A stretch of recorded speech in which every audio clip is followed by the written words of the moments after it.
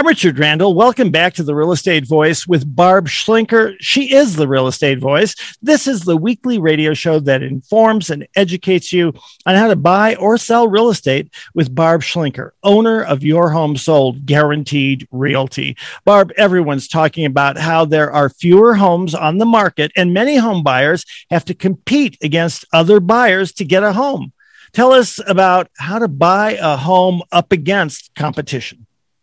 Well, thank you, Richard. I made this segment especially for the young lady that I met at the open house last weekend that said, "You don't talk enough about buyers." So I wanted to honor, that was a very great feedback and I appreciate it. And it's a good point. It's half the equation here and it's important. You know, how do they win in this market? So I've got some tips here in this segment about how to buy a home up against competition.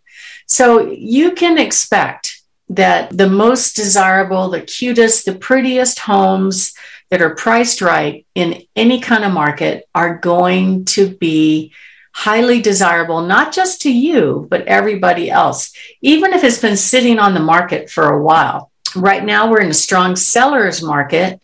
And for home sellers, you know, they're in a position to negotiate because they can look at multiple offers and pick the best one. So what you may not know when you make your offer, and I get this question from home sellers quite a bit, is that the buyers have no idea how much the other offers are. Some sellers think that actually the offers are public record and everybody can see, you know, how many offers are in or how many showings there are and all that, but that's not true. It's private information. And the seller is not obligated to take an offer at asking price. They just don't have to take any offer if they don't want to. Once they do take an offer, they are committed to the sale. And it's really on the buyer to terminate. The way the state contracts are structured, there's all kinds of opportunity for the buyer to back out if they don't like the inspection, if they don't like the title work, if they don't like their loan, if they don't like the survey, if they're not satisfied with the appraisal. They have all these off ramps to get out of the deal, but effectively the seller has none. So if a buyer asks for stuff on the inspection and they don't reach agreement, there's a provision in the contract that says the contract automatically terminates if they don't reach agreement. However, the buyer still has an option to stay in the game by withdrawing their objections and taking care of those repairs themselves. Same thing with the appraisal. If the house does not appraise at the agreed upon sales price, it's really the only two options for a seller, but for a buyer, their options are they could object and say, okay, it did not appraise. We want the seller to lower the price, or they could negotiate a number in between, or they could say, we're still buying this house. I've had that happen before. I had one transaction in which the appraisal came in $15,000 below the contract price. And the buyer says, we don't care. We're buying it anyway. So they made up the difference in cash. Again, the seller had no opportunity to back out there. So those are just some things that you should know as a buyer, that really it's in the buyer's control once a contract is accepted. So with all negotiations, you really need a strategy.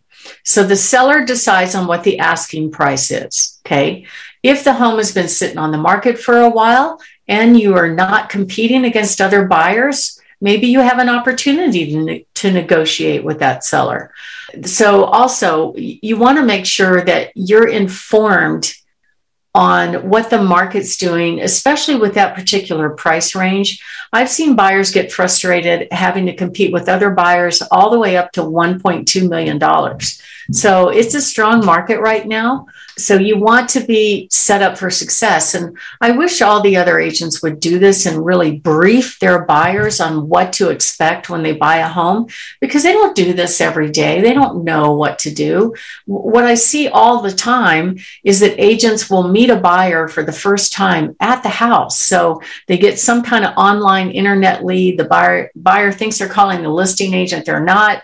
And the agent goes, oh, let me check if that's available. And they type on their keyboard and go, oh, okay, that one's available. You want to see it? You want to meet me there? So usually that's the first meeting between the buyer and seller. So agents are using the opportunity to show a home as a way to meet a buyer, but there's no education to the buyer about how to be successful. So let's say you fall in love with that house. Okay, I want to make an offer. We don't know what's going on, but my guess is you're not really getting a real solid education on how to position yourself to win in that scenario. And that's part of what we do for buyers. There's really lots of psychology here. There's lots of education. And then, of course, there's limits on how much you can afford when you're buying a house. If that's the top of your price point and you're up against competition, you can make an offer, but the chances of you getting it if you have competition aren't as strong. But there are tips and tricks that we can give you to help you succeed. Some of the biggest mistakes I see out there when people are working buyers is they fail to educate the buyer about the market. Let's say the buyer came from another market where they were negotiating price all the time. Well, this is not one of those markets. You got to make a strong offer to get the seller to be willing to accept your offer. Or they fail to present the buyer in the best light. They're late to the party, or I had an offer I got last night in which we had the house on the market all week, I had a weekend open house. They had lots of time to view the home and read the information that I had published in the MLS about when we're presenting offers. That agent had shown the house twice to that buyer, but did not submit their offer during the time that we said we're going to be looking at offers. It's like, dude, you're late to the party. Why are you doing that? Or to fail to encourage the buyer, especially if they're up against competition, to make their best offer. Some agents think that, oh, well, I'm trying to get you a great deal on this house by doing escalation clauses and this and that. But at the end of the day, if the buyer really wants the house, the question and answer should be, what is it going to take to get this home, agent? How do I write the offer to make sure I get this home?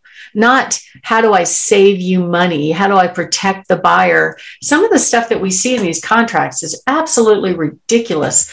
They'll put in things like clauses that scare sellers away. Don't worry, we're only going to do an inspection and ask for health and safety and structural and plumbing and electrical, which is pretty much everything. Yes. So it's like, okay, that doesn't make the seller feel better. So you want to be prepared going in the door when you're up against competition. And when it's offer time, most agents don't write offers daily. The buyers assume that agents know their trade, and they may or may not understand the entire agreement, but we see some crazy stuff in contracts that could make a seller go, no, thank you, like inspection contingencies. I want you to show to me every single inspection and insurance claim that's ever happened on this house, and crazy appraisal contingencies, sale contingencies, of course. Selling another home could be a deal breaker. Any long written in paragraphs kind of make me nervous. I'm kind of like that Lost in Space thing where the guy goes, danger, Will Robinson. Anytime I see these big, long agent written paragraphs, first of all, agents aren't lawyers. Second of all, some of the stuff that they put in there are just ridiculous. Like anything that could affect the future value of the property, or anything that could affect the future buyer's use of the property. I'm going to absolutely counter those provisions off if that buyer gets selected. But I'm telling you, some sellers look at those clauses and go, I don't think I want to mess with that buyer. That makes me nervous. So don't let them do that. Some agents put these clauses in the contracts just because they've seen them before and they think they're cool and they'll protect their buyer. But at the end of the day, the way our contracts are written, the earnest money is pretty much 100% refundable. If they understood the contract quite well, they should be advocating for their buyer to get them what they want, which is get them the house. So that's what our team does. We're trained to do it. We know how to position your offer to get you the home or find you the home, and educate you about what's going on in the market. So when you make an offer, you will win. And if you'd like to find out more, you can give us a call at 719-301-3900 or go to barbhasthebuyers.com. Richard? You're listening to the Real Estate Voice. That's Barb Schlinker, your home sold guaranteed realty. And that number again is 719-301-3900. Barb, we're talking about how home buyers can purchase a home up against competition. Yeah, I mean, just make sure you get educated, make sure you make your best offer, because you know what? Make sure you have your financing lined up, because that could be a red flag. I see it all the time where agents will send an offer on a listing and they don't have their buyer's pre-approval. It's like, well, they're not ready to buy. That's the assumption. They might be ready, but I'm not going to take your word. I'm going to check it out. And you know what? Sellers, time in, time out, tell me if their buyer's going to get a loan, they only want pre-approved buyers. Did you know that one of the real estate agencies in town actually pays agents to show homes? Now, the real estate industry is all commission based, so we get paid when you close on the home with a commission. But what their business model is, Redfin, is they pay agents to go open doors. So these agents don't know anything about the house. They're just being door openers. They're hoping if they open the door, the buyer would want to buy and things will work out. Unfortunately, I don't like that as a representing sellers, because they're assuming everybody coming in the door is in a position to buy their home. It's not a good thing. So it exists. I just want to let you know it happens.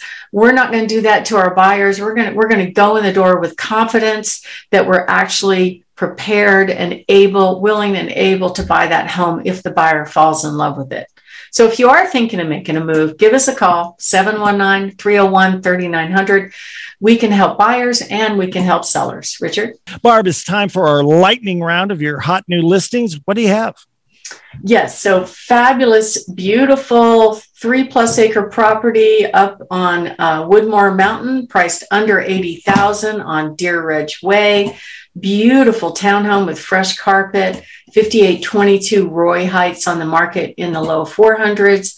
Stunning custom home in Pueblo West on 501 South Siesta Way. Beautiful views there. Fantastic hobby farm at 20910 Calle Pacifico in the mid 300s on almost 7 acres. Great place. We have a beautiful 2-story with a spectacular backyard at 10447 Mount Columbia. We have an absolutely stunning custom home with an RV garage, a separate workshop, and a barn, and spectacular views at 13370 Wood Lake Drive in Elbert. Actually, it's right off of Hodgen Road. And a stunning home on 2643 Schreider Road. Spectacular views on this property. 3-car garage, 3 masters, absolutely amazing. So if you're interested in any of those properties, we share them up on barbhasthebuyers.com, and you can go to our Tour of Homes tab to see them all. Richard?